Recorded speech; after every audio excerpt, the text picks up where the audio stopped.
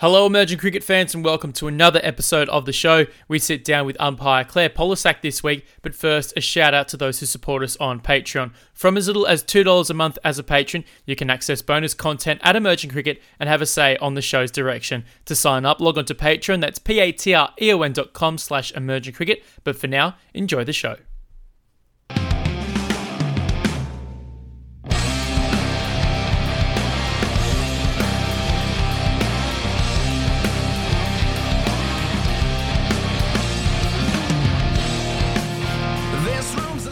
Hello and welcome to another Emerging Cricket podcast online and on Sport FM in Perth. I'm Daniel Beswick. I'll be joined by Tim Cutler and Nick Skinner in a few moments, but first some news from around the world.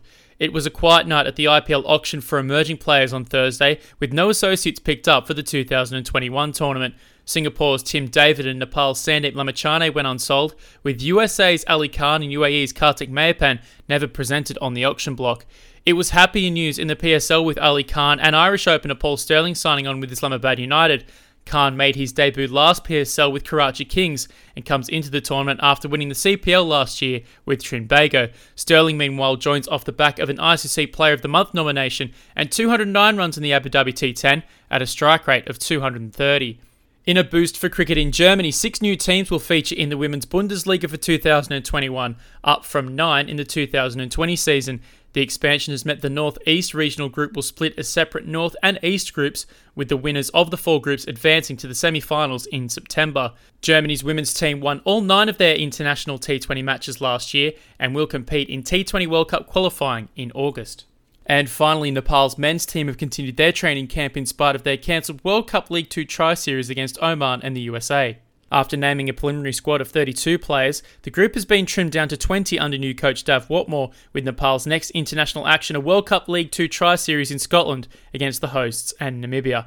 That's all the news in the emerging game this week. For more, log on to emergingcricket.com. Coming up, we sit down with a pioneer in international cricket, recently becoming the first woman to stand in a men's one-day international and the first woman to officiate in a men's test match. Claire Polosak has been a leading match official for a number of years. In part 1 of our chat with Claire, we discuss her beginnings in umpiring, the pressures of the game at the highest level, and the state of the game in women's and associate cricket. I'm Catherine Bryce, an all-rounder for the Scotland women's cricket team, and you're listening to the Emerging Cricket podcast. The guest list on the Emerging Cricket podcast continues to grow, and in a first on the show, we have a match official. Boys, the usual welcome. Ooh. The records and history made by our guest is probably a little bit too long for an intro, but we're delighted to welcome umpire and umpire educator with a focus on female umpire engagement. Claire Polosak, thanks for joining the Emerging Cricket podcast. No, look, thank you very much for having me. I'm excited to chat to you guys. It's been a really busy summer for you. We've seen you create plenty of history over the Test series here in Australia against India. If you could probably just give us a reflection on that early doors and what's on the agenda for you at the moment. Yeah, I think the Test series really was quite a surprise. It came a little bit out of the woodwork, but being in the environment that, dealing with the Test players, the Test umpires, was a fantastic learning experience, really. Took a lot away from it and just trying to absorb and watch what the elite guys were doing to prepare an umpire. So it was really, really enjoyable experience. To probably take away from one of Nick's 1,000 questions tonight, you were the 4th umpire for a large portion of that series. To the average watcher at home, what does the 4th umpire role entail? Yeah, I think a good way to think about it is like the 12th man. So it's the 12th man of the umpiring team, there to support the guys with whatever they need to ensure that they can concentrate on the field, the business stuff, getting their decisions correct. So, looking after the pitch before the game starts, having the replacement balls, having the new ball ready after 80 overs, seeing if the players who have gone off the field for injury, if they're actually receiving treatment or if they're just kicking back and relaxing. There was a bit of wet weather around, so working with the groundsmen to try and get the ground ready as soon as we possibly can. So a lot of little things in the background to make sure that the day goes smoothly for the guys on field. I'm looking at Nick intently watching over our production notes, and before we got you on today, I didn't even get a chance to come up with a couple of ideas because Nick, as a budding umpire himself, has quite a few things. But I think we've kept up with your progress. We watched you in Namibia World Cricket League 2, officiating in that final of the tournament where, well, I suppose everyone got a sort of half day off because Namibia just ran through their opposition. Looking back on that, and I suppose ticking off these highlights and achievements over the course of your umpiring career, take us back to when you started. How did you start umpiring? What was your inspiration? What drew you to the game and officiating in it? Yeah, never played cricket. I grew up in Goulburn, and there was no girls cricket when I was growing up, but it was just something I was really interested in. I had, instead of having the Backstreet Boys on my wall, I had the Australian men's team on my wall. Followed cricket. Every year our family holiday would be to come to the Sydney Test match. So I followed cricket from a distance, and then when I was about 15, friend's dad actually put the umpiring course to me. So unlike Tim, I wasn't able to pass the exam first up as a 15-year-old. It did take me a couple of times to get there. I don't know if I ever made it to 92% in the assessment, but it was.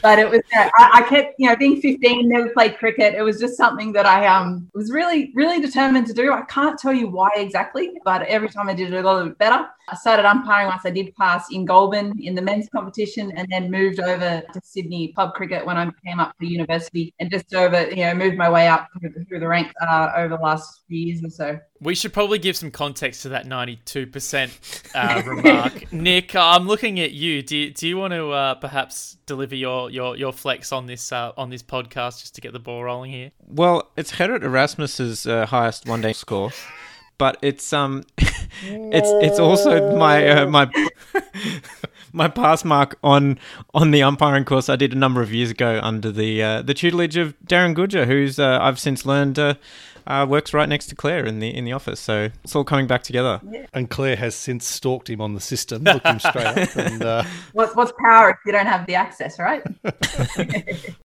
So, Claire, you've just talked about how there was no girls' team in Goulburn, and that's why you didn't play. And obviously, female engagement is a big part of your role with Cricket Australia. How have you seen the progress for women, both in terms of playing and in terms of officiating within Australia over the years you've been working here? Yeah, I think 2016 was when the New South Wales Breakers first became the fully professional women's team. And I think from then, what I've really enjoyed is the fact that now, with the increased training, with the increased professionalism, with the increased athleticism, now when you go to a WBBL game or a women's international match, there's little boys, kids are watching the game, and it's boys are watching the women's game, and they don't care.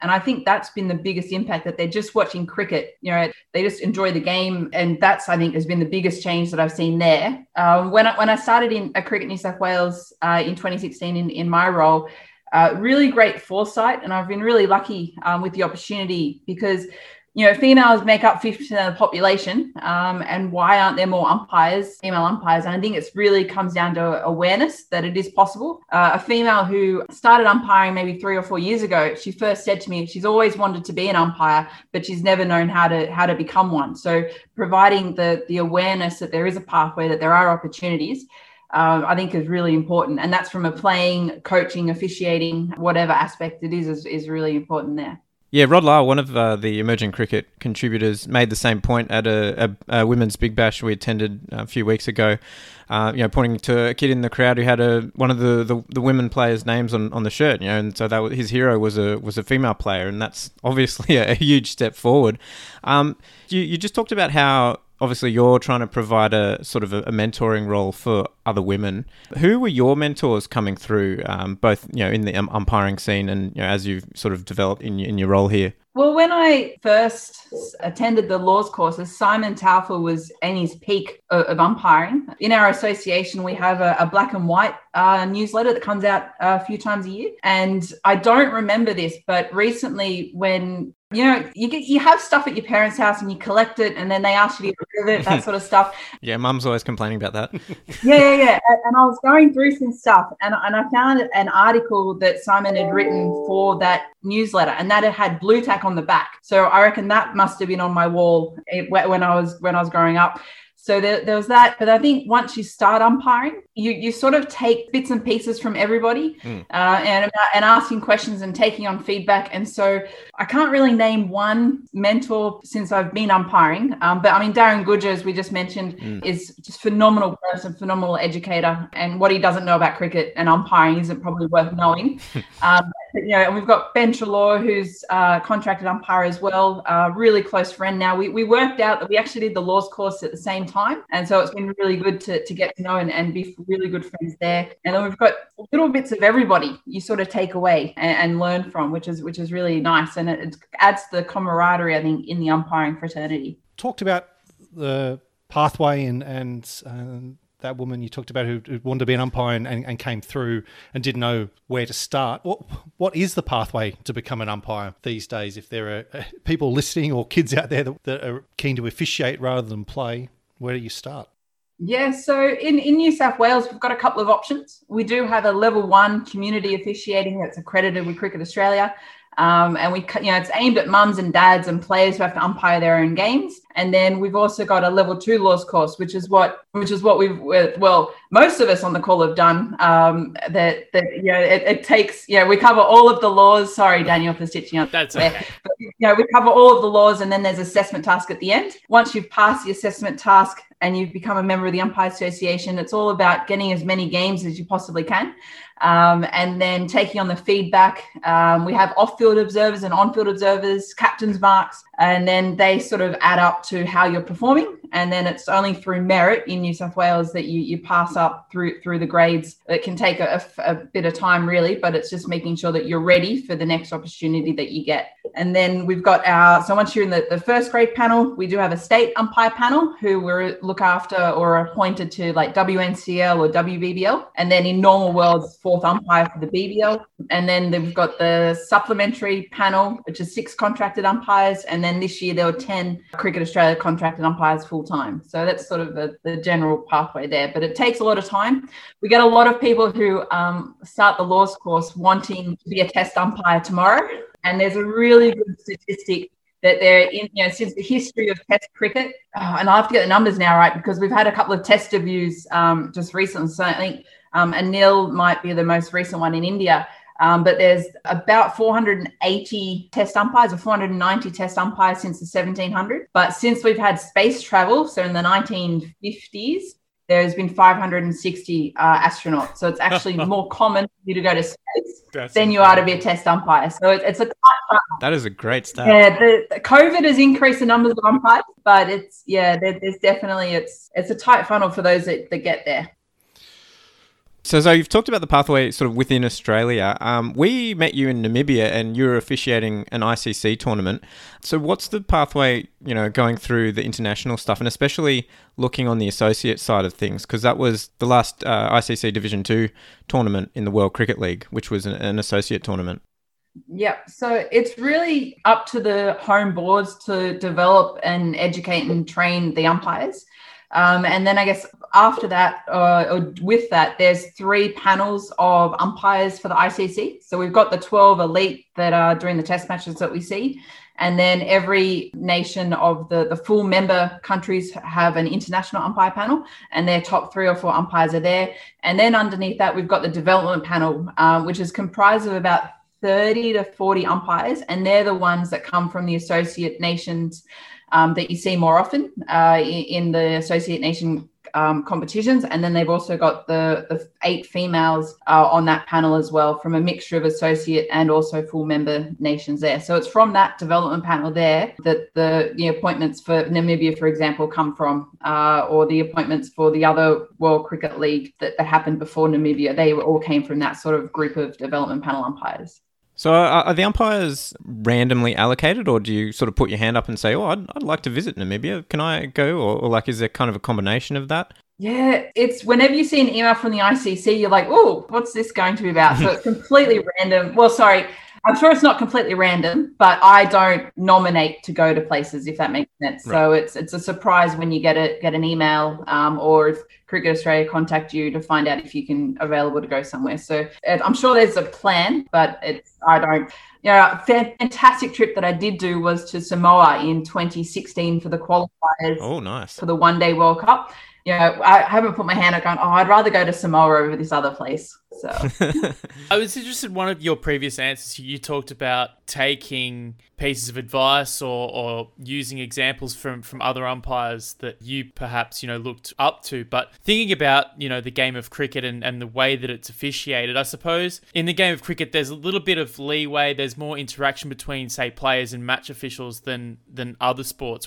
What are the kind of lessons that you've taken and really run with in terms of your umpiring career? Yeah, I like to think of my umpiring as we're a jack in the box and we only really come out when we're spoken to or we're asked a question.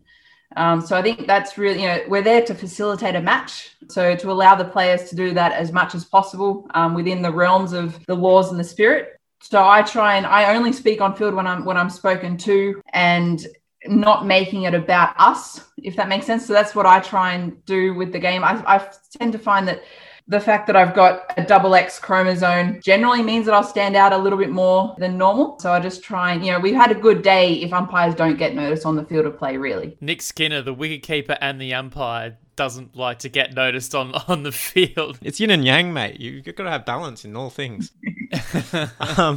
So just on that, I guess the philosophy that you have towards the job. So how much information do you usually give to players, and how do you go about explaining decisions when you are asked? And I guess just generally, how do you approach game management? Are you more the sort of disciplinarian, or you have a joke with them, or what's your approach? For any budding umpires or any umpires are listening, I think what's really important and something that Simon Taffel is very strong on is that we are ourselves on the field of play. So if you're a genuinely funny person, you can be funny on the field. If you're genuinely not funny, then don't try and be funny because it's just going to come over flat and you lose any sort of relationship that you've got with the players. So try and be yourself. When I'm explaining decisions, I'm really careful about the language that I use. So if I said the difference between saying, in my opinion, the ball was going down leg, or I think the ball was going down leg, if you get a player who knows you, they're like, well, come on, player, what's the story today? Do you think or do you know? So trying to be really concise about how you say things, in my opinion, because they might disagree with your opinion, but it's your opinion. There's nothing that they can do about that. So just trying to be really clear. Don't enter into any protracted conversations on the field if you can. A really good diffuser is, happy to talk about it after the game. 9 times out of 10, they're not going to remember and you won't. I'll see you in the parking lot. Yeah, something like that. So interesting, not interesting. I guess it makes sense to be yourself out there. It's like any walk of life, isn't it? You're going to be better when you're being yourself. Me back in the dating world, I guess that's what I should be telling myself as well. Just be. Oh, yeah. Maybe that's why I'm having no success. Who knows? That's a tough one there. You're saying don't be myself. More Simpsons quotes, Tim, I reckon. Is this about Claire or about you, Tim? So being yourself, I guess that's on the field, but then sort of off the field. How much interaction, we're hearing everything about bubbles, hearing about players getting to know every other team they're playing against by playing franchise cricket with and against them. What's it like for umpires? Because I'm sure you're in a similar situation, seeing players more often than umpires of the past. What does that mean for keeping relationships professional? Like we all heard accusations of umpires ending players' careers with one decision and the things that can boil over. How does that go in terms of managing that relationship? I guess and again, everybody is different. And it just comes down to being a good person, I guess. But at the same time, I'm not going to run around and find a female player to play table tennis with. So if you're in the lift and you happen to be in the lift together, or if in the WBBL, we had to line up to get served for food. I find that players don't often want to talk to umpires, but if they make eye contact, they feel like they've got to talk. So it's just about, hi, how you going? What's going on? I mean, In the WBBL, I got dressed for breakfast. I came down to the lift and the Scorchers team was there. And I looked at what I was wearing, which was an orange shirt and black trousers. And Amy Jones is there. And she sort of looked at me and I've looked at her and I don't think I dressed quite well today because I could have just hopped on the team bus with them. So it's about finding those little moments that you can have without pushing yourselves onto them as umpires, because people don't really want to be friends with umpires. So it's just about trying to subtly work on those relationships as much as you possibly can. It sounds like you're somewhere between school teacher and like you're running a school camp or a holiday camp. You know, it's kind of like be friends, but you still... No, be friendly, but not friends. You've nailed that one there, I reckon. But no, that's what it sort of feels like. You're close, but like at arm's reach, making friends at work, but not even. It's kind of like no, it's a different relationship. We can't actually be really friends, and it must be tough when you meet people that you get on really well with. You know how to go that. I guess that's similar for coaches and players, but I just think of this sort of bubble atmosphere even harder. And it's different as well when you've seen in the girls. You know, you've seen the girls play in under 18s for a number of years, and now they're playing WBBL, or with the boys or the male players. You know, started with them in 5th grade. And now they're in 1st grade with me as well. So you do get to know players over a number of years, but I'm certainly not Facebook friends with any of them or connected to many of them on Instagram. LinkedIn might get a workout though. But I was thinking, actually, a story that just popped into my head while you were talking about that, Claire, was when we were in Namibia. And I remember seeing all you guys, I think, eating together. I think it was at Joe's Ale House in downtown Windhoek. Oh, yes. And we just happened to sit right next to the umpires. Yeah, talk about sitting next to the teachers. And one of the guests that Tim invited on this particular evening was Hong Kong wicketkeeper Scott McKechnie, who had run into a bit of hot water a little bit earlier in that tournament. It might have actually been that day. And I think I remember him turning around to Tim and myself thinking, oh, I shouldn't be here. This feels really, really awkward. That was good to see the look on his face as he looked around, and it was like he'd just been caught shoplifting as well. He was like, oh, we were the journalists, so we were like, nerdy table anyway, so we can't speak. But it's the same, you give a player out LBW, they massive nicked it onto their pads, and then you push the elevator button, and there they are when the doors open. You're like, oh, great. Now we need to do real small talk. It's a lovely day, isn't it? Yeah. Yeah. Well, on that, we are all human. Maybe not Bez when he's working on stars, but what is the mental process for not letting a mistake get to you? Whether it's a bit like a player, whether you believe in form or not. There's always a lot more of the game to go in the next game. How do you work through that in your head? Yeah, I think it's really important to understand that everybody makes mistakes. So I've recently read that the cricket is a game of mistakes. If the fielding team never made a mistake, then the batting team wouldn't be able to score any runs. And if the batting team didn't make any mistakes, then the fielding team wouldn't be able to take any wickets. So mistakes, umpires are only ever called into the game when a player does make a mistake. And as you sort of alluded to there, if you can't let go of it or move on from one mistake, the next ball that comes to you're in trouble. So Darren Goodger has said that there's 2 reasons why an umpire will make a mistake. The first one is that the ball's just too good for you. Okay, there's nothing you could have done. It's just is what it is. It's just too good. Just like players receive balls that are too good for them. The other reason why umpires generally makes mistakes is that their mind isn't where their body is. So they're thinking about the previous delivery. They're thinking about the fact that they've got what's happening at work. Their mind isn't where their body is. So it's all about trying your best to be absolutely present in the moment for the decisions that you need to make. If I have made a real or a perceived error, and there's a difference there, real or perceived error, I try, and it's so easy to say move on, but what I do at the next opportunity I've got is I make a note on my overs card so that it's a shopping list for me. Hopefully I don't get a shopping list of errors, but I've written it down so that I don't have to remember it, which means that if there is footage available, I can go back and look at overs 34.4 or whatever it is. So that for me, the physical act of taking it, writing it down, takes it out of my brain, and I can think about it and worry about it later and review anything if anything's available. So yeah, but everybody's got their different strategies on how to do that, and everybody will be different. What might work for me won't necessarily work for Nick, and it's just about trial and erroring it to see what does work for you. Yeah, that's a really good point that you bring up, kind of making the mental note. But to think, looking back at say, World Cricket League 2 again, and we saw basically a flawless performance from you in the middle. And there were a couple of really high pressure situations, that USA Namibia game in particular, that went down to the last over. And I remember doing the stream with Lenny and just looking at all these decisions that were just spot on, like tight runouts, tight LBWs, no third umpire, stuff like that. But talking about, when you do make mistakes, and everyone does make them in any field, what's the process of actually going through and talking it through? Do you discuss it with someone else? I know with streams and not having the camera straight on, it's probably very difficult to assess a number of decisions at that lower level. But I suppose as you move up and you get the technology to work with, you can assess things a little bit better. What's the process there?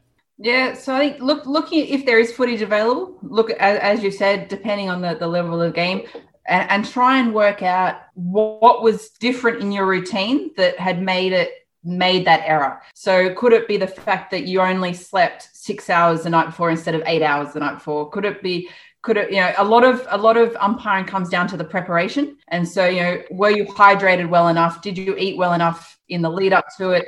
Were you standing in the same spot? What were you watching? Were you watching what was important at that particular time? And then it's really quite self-reflective, but it's important to have one or two people that you trust that know umpiring or know officiating, that you can bounce ideas around to try and work out what was different or what to try next time. I'm Darren Goodger is one of my bouncy ideas offies persons. And, really enjoy talking about umpiring with him. My husband is another one who sometimes he gets too into it, and he wants to know wants to go into it real detail. I'm like, no, I just need to let it off my chest. I can work it through myself. So just having those people that you trust that you can talk to is really important. But a lot of decisions in umpiring, you can ruin a fantastic decision with a poor explanation as well. Or you might have made a really good decision in club cricket, but everyone on the field thinks you've got it wrong. So that's a perceived error. So there's no guarantee that you have made an error. It's just that nobody likes what you've said. So working out what you did differently to other deliveries and what you might change next time. Because you're right, mistakes happen, and they're a really important part of learning. Even, you never if you walk off a cricket field thinking you've had a perfect game as an umpire, then you're lying to yourself, to be quite honest, because there's always something that you can learn and something that you can improve on for next time. Yeah, I know there were a few situations with some rather large fellows talking to you. And you also kind of talked about the double X chromosome and standing out on that front. How do you kind of manage that, being a woman, and have you found that impacts the way that the players treat you, or has it not been an issue throughout your career? Well, I don't know what they're like when I'm not around, but I have, instances where players will swear and then they go, oh, sorry, and they'll apologize for swearing. Or the striker is taking guard and they're like, oh, is that centre, sir? And then he'll look up and he'll see me, and then they get really flustered, Nick, because they're like, oh no, what have I said the wrong thing? What? Yeah. And I'm like, whatever, it's fine. I had a player in first grade just 2 weekends ago who said, oh, sorry for the swearing, Claire. And I said, that's okay, as long as it doesn't leave the boundary. And he's like, oh, so I can say whatever I want then? I said, well, to a certain point. But I think my understanding of what I think is that players don't care what gender umpires are, as long as they get the decisions right, or they're doing their best to get the decisions right. So it's hard to answer, because I don't know what they're like when I'm not around. But I think being a school teacher and that's all that is people management and communication. I think there's a lot of transferable skills. I umpired before I was a teacher, so maybe they've gone both ways there. So there's a lot of transferable skills there. If you're a clear communicator and a good people manager, you can generally deal with most things that come into the realm of player management there. And this is one that I've kind of wondered. You've been involved in some, really entertaining matches. Do you enjoy watching the game itself, or, watching an amazing spell of bowling? Or are you too focused on thinking about, where's the ball going? Or is that going to hit the stumps? Or what? So are you getting caught up in the job more than sort of watching the game itself? Yeah. I can walk off a cricket field and not know what the score was at the end of the innings. Mm-hmm. I've just have no idea whatsoever. Even I was third umpire today in the New South Wales Victoria one-day game. Oh, yeah. And all of a sudden I think I saw the score at 250 and then it was at 3:15, and I turned to the match referee. I was like, how did that happen? Because I just wasn't paying attention to it.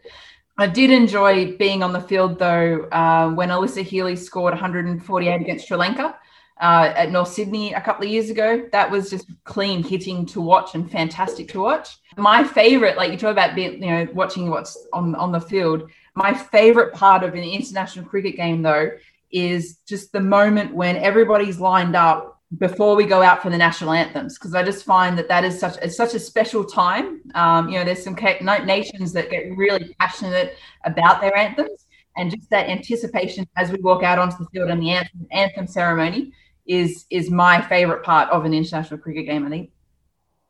I suppose to draw on that again and moving up the ranks and going from club cricket to domestic cricket and then ultimately international cricket. I suppose the other factor to talk about in all of this and the decision-making process is perhaps the crowd. And I know that for the last 12, 18 months, we haven't quite seen the crowd in its 100% state. But what's that like, dealing with that external pressure from the other side of the boundary?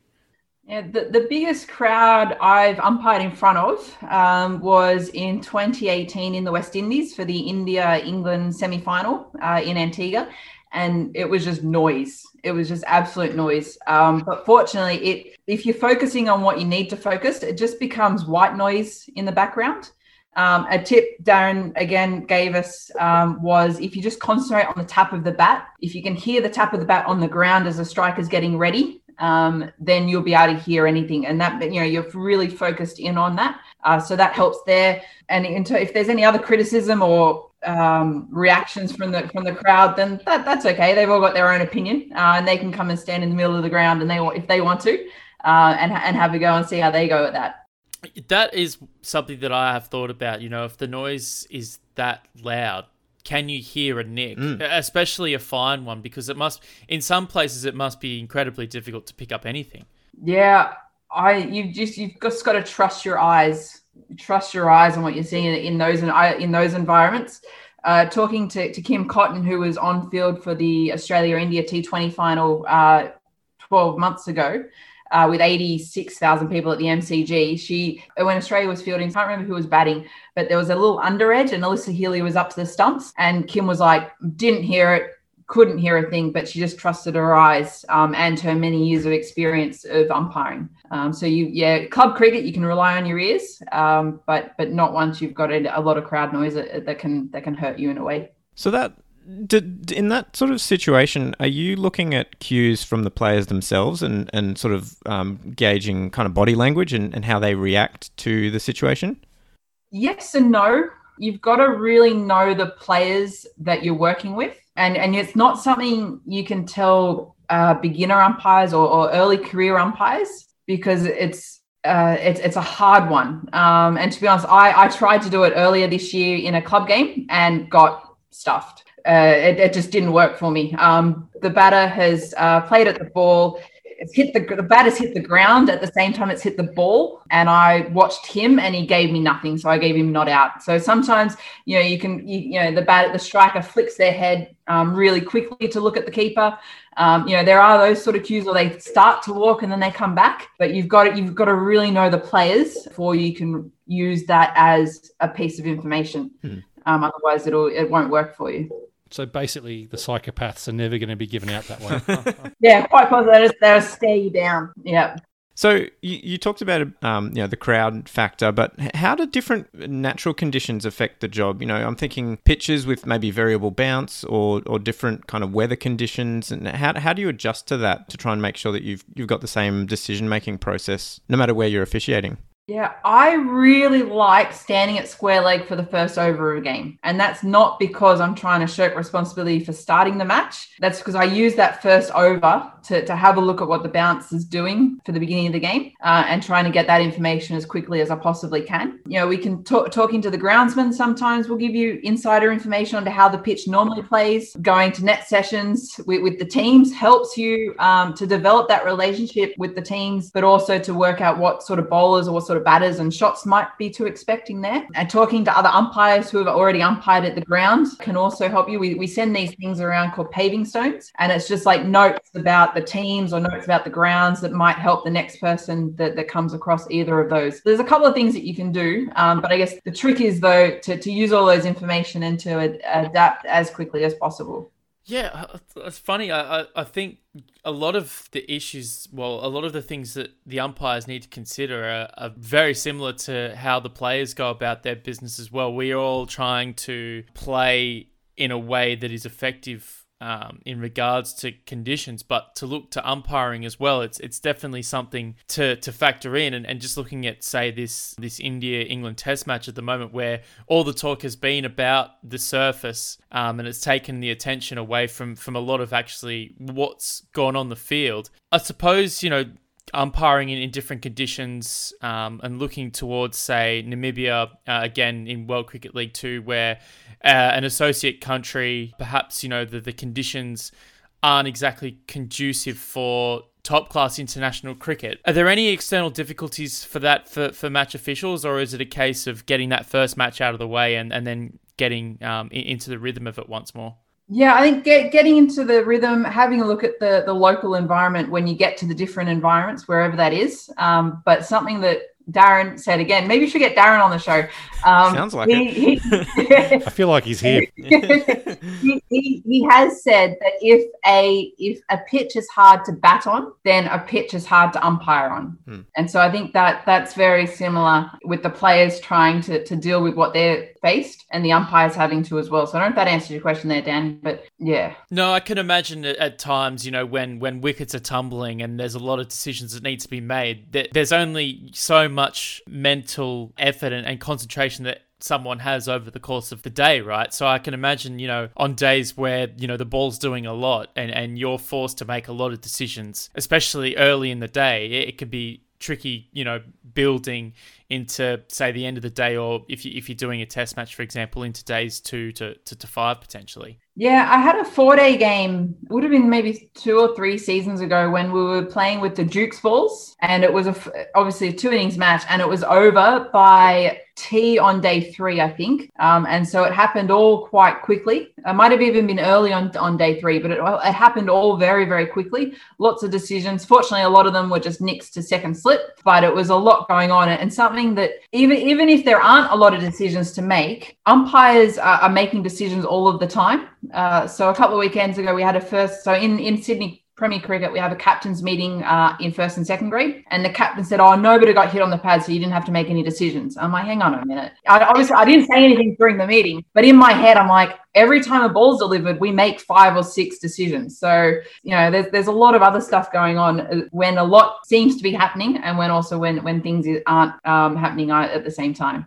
I can imagine, are there bowlers that you do look at and you just know that they're always candidates of having a lot of LBW decisions, and you kind of earmark a few different players? It's like, oh, hang on, I think I've got to have my work cut out for me in this particular instance. Yeah, there are bowlers where you're in the game every time they deliver a ball, and there's bowlers that from practice that they're going to be close to the front foot, or they're going to be in the protected area, and that's part of the paving stones that we share with each other, so that you've got that information, so you're forearmed for it when they do come to your end. So one of you, we mentioned the the India Test match just before. One of the more controversial moments was the discussion around playing a shot, and whether the batsman's playing a shot when the bat is tucked behind the pad. How do you actually determine whether a shot has been played for LBW purposes? So it comes down to if there's been a genuine attempt to play the ball, which doesn't answer your question whatsoever.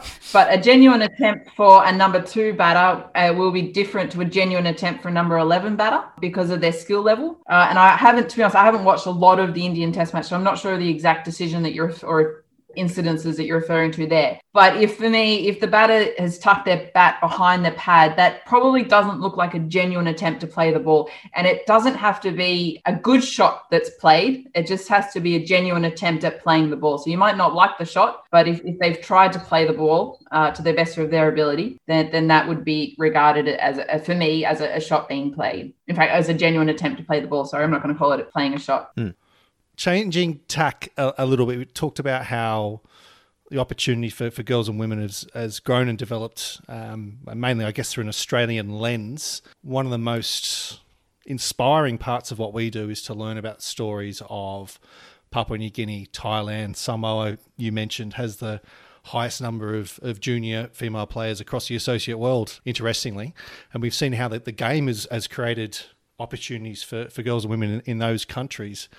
Is officiating a bit like a poor cousin? Like, should we be using officiating, whether it's scoring or umpiring, as a way to drive broader participation in these nations? Is that an opportunity? Like, have you seen it used here in Australia and things that could be done overseas as well? I don't know, to be honest, but the first response that came in my head was, why not? Why not get more females involved at any level of cricket or any position of cricket there? PNG had Helen as an umpire for a number of years, but I think she's stopped now. And there's a few others, a female umpire in Oman, I think, and there's a couple of others floating around. But there's no reason why, I would hope there's no reason why you can't get more females involved. It's just, as we said, you can't be what you can't see. So if they don't see the female umpiring, exposed to them in their home country, then how do they know that it's a possibility?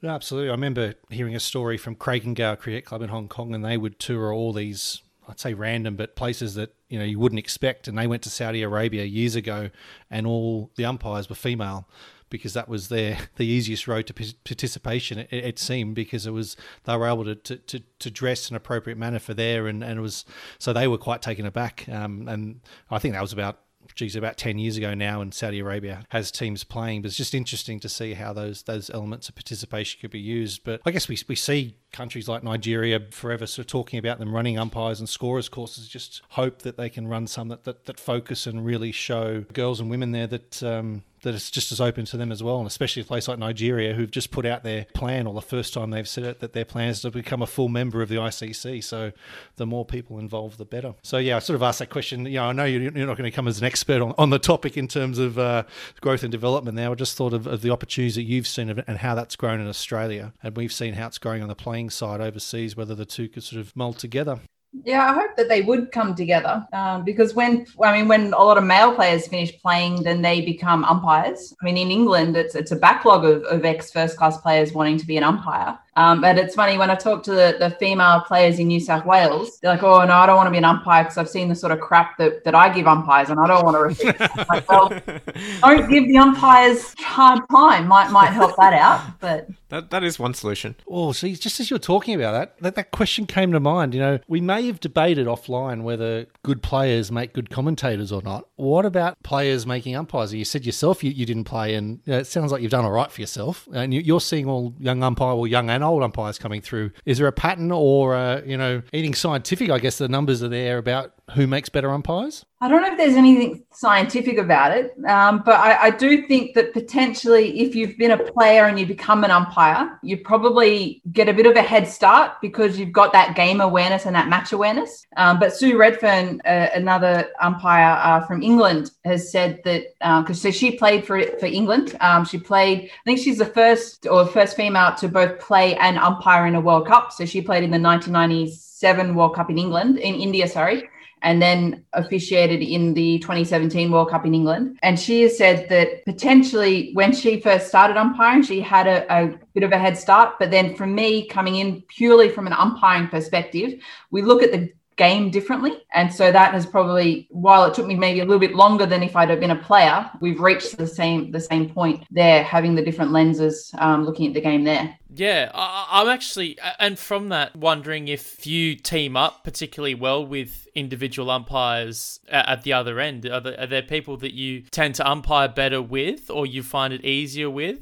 I wouldn't say that I find it better or find it easier, but something that my husband said, I think it was before we went to, recently, the last trip that we had was the T20 World Cup.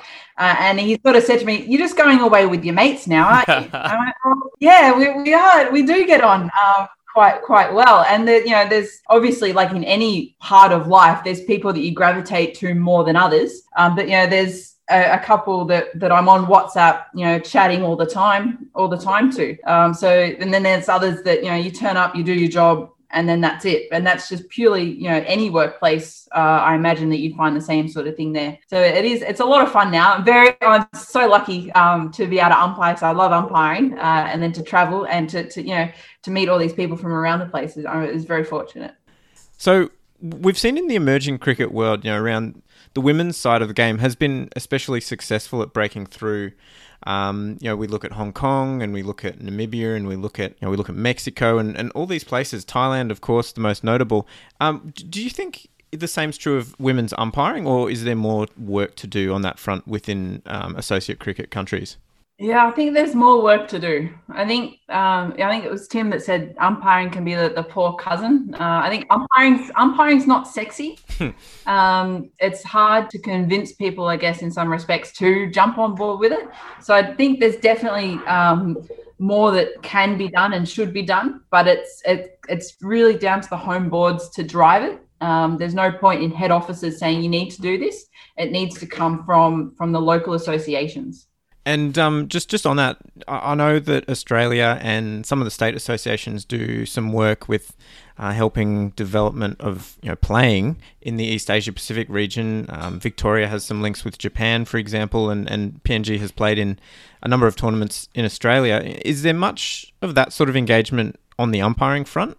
Not as much. When we were in Samoa in 2016, Cricket Australia did send over the umpire educator for Cricket Australia, and we did some workshops with the local umpires. When I have been traveling, we have tried to have sessions with umpires, if it's just a Q&A session or a scenario-based session. But in terms of the organised from a board point of view, there's not really anything down that avenue. But you might be suggesting about how I do get overseas when we're allowed to travel to go and develop more umpires there. That would be fun. I'd really enjoy that. But there's not a lot that I'm aware of happening at the moment anyway. That's the end of part 1. We'll have part 2 with Claire next week. Make sure to subscribe to the Emerging Cricket Podcast if you haven't done so already, so you can tune in as soon as it drops every week. Pass the pod around and make sure to give us a 5-star review. If you want to support us financially, go to Patreon. That's patreon.com/Emerging Cricket, where you can support us from as little as $2 a month. You'll get access to extended shows of a number of our podcasts, and you'll also have a say on the show's direction. For now, on behalf of Nick Skinner, Tim Cutler, and myself, Daniel Beswick, see you next week.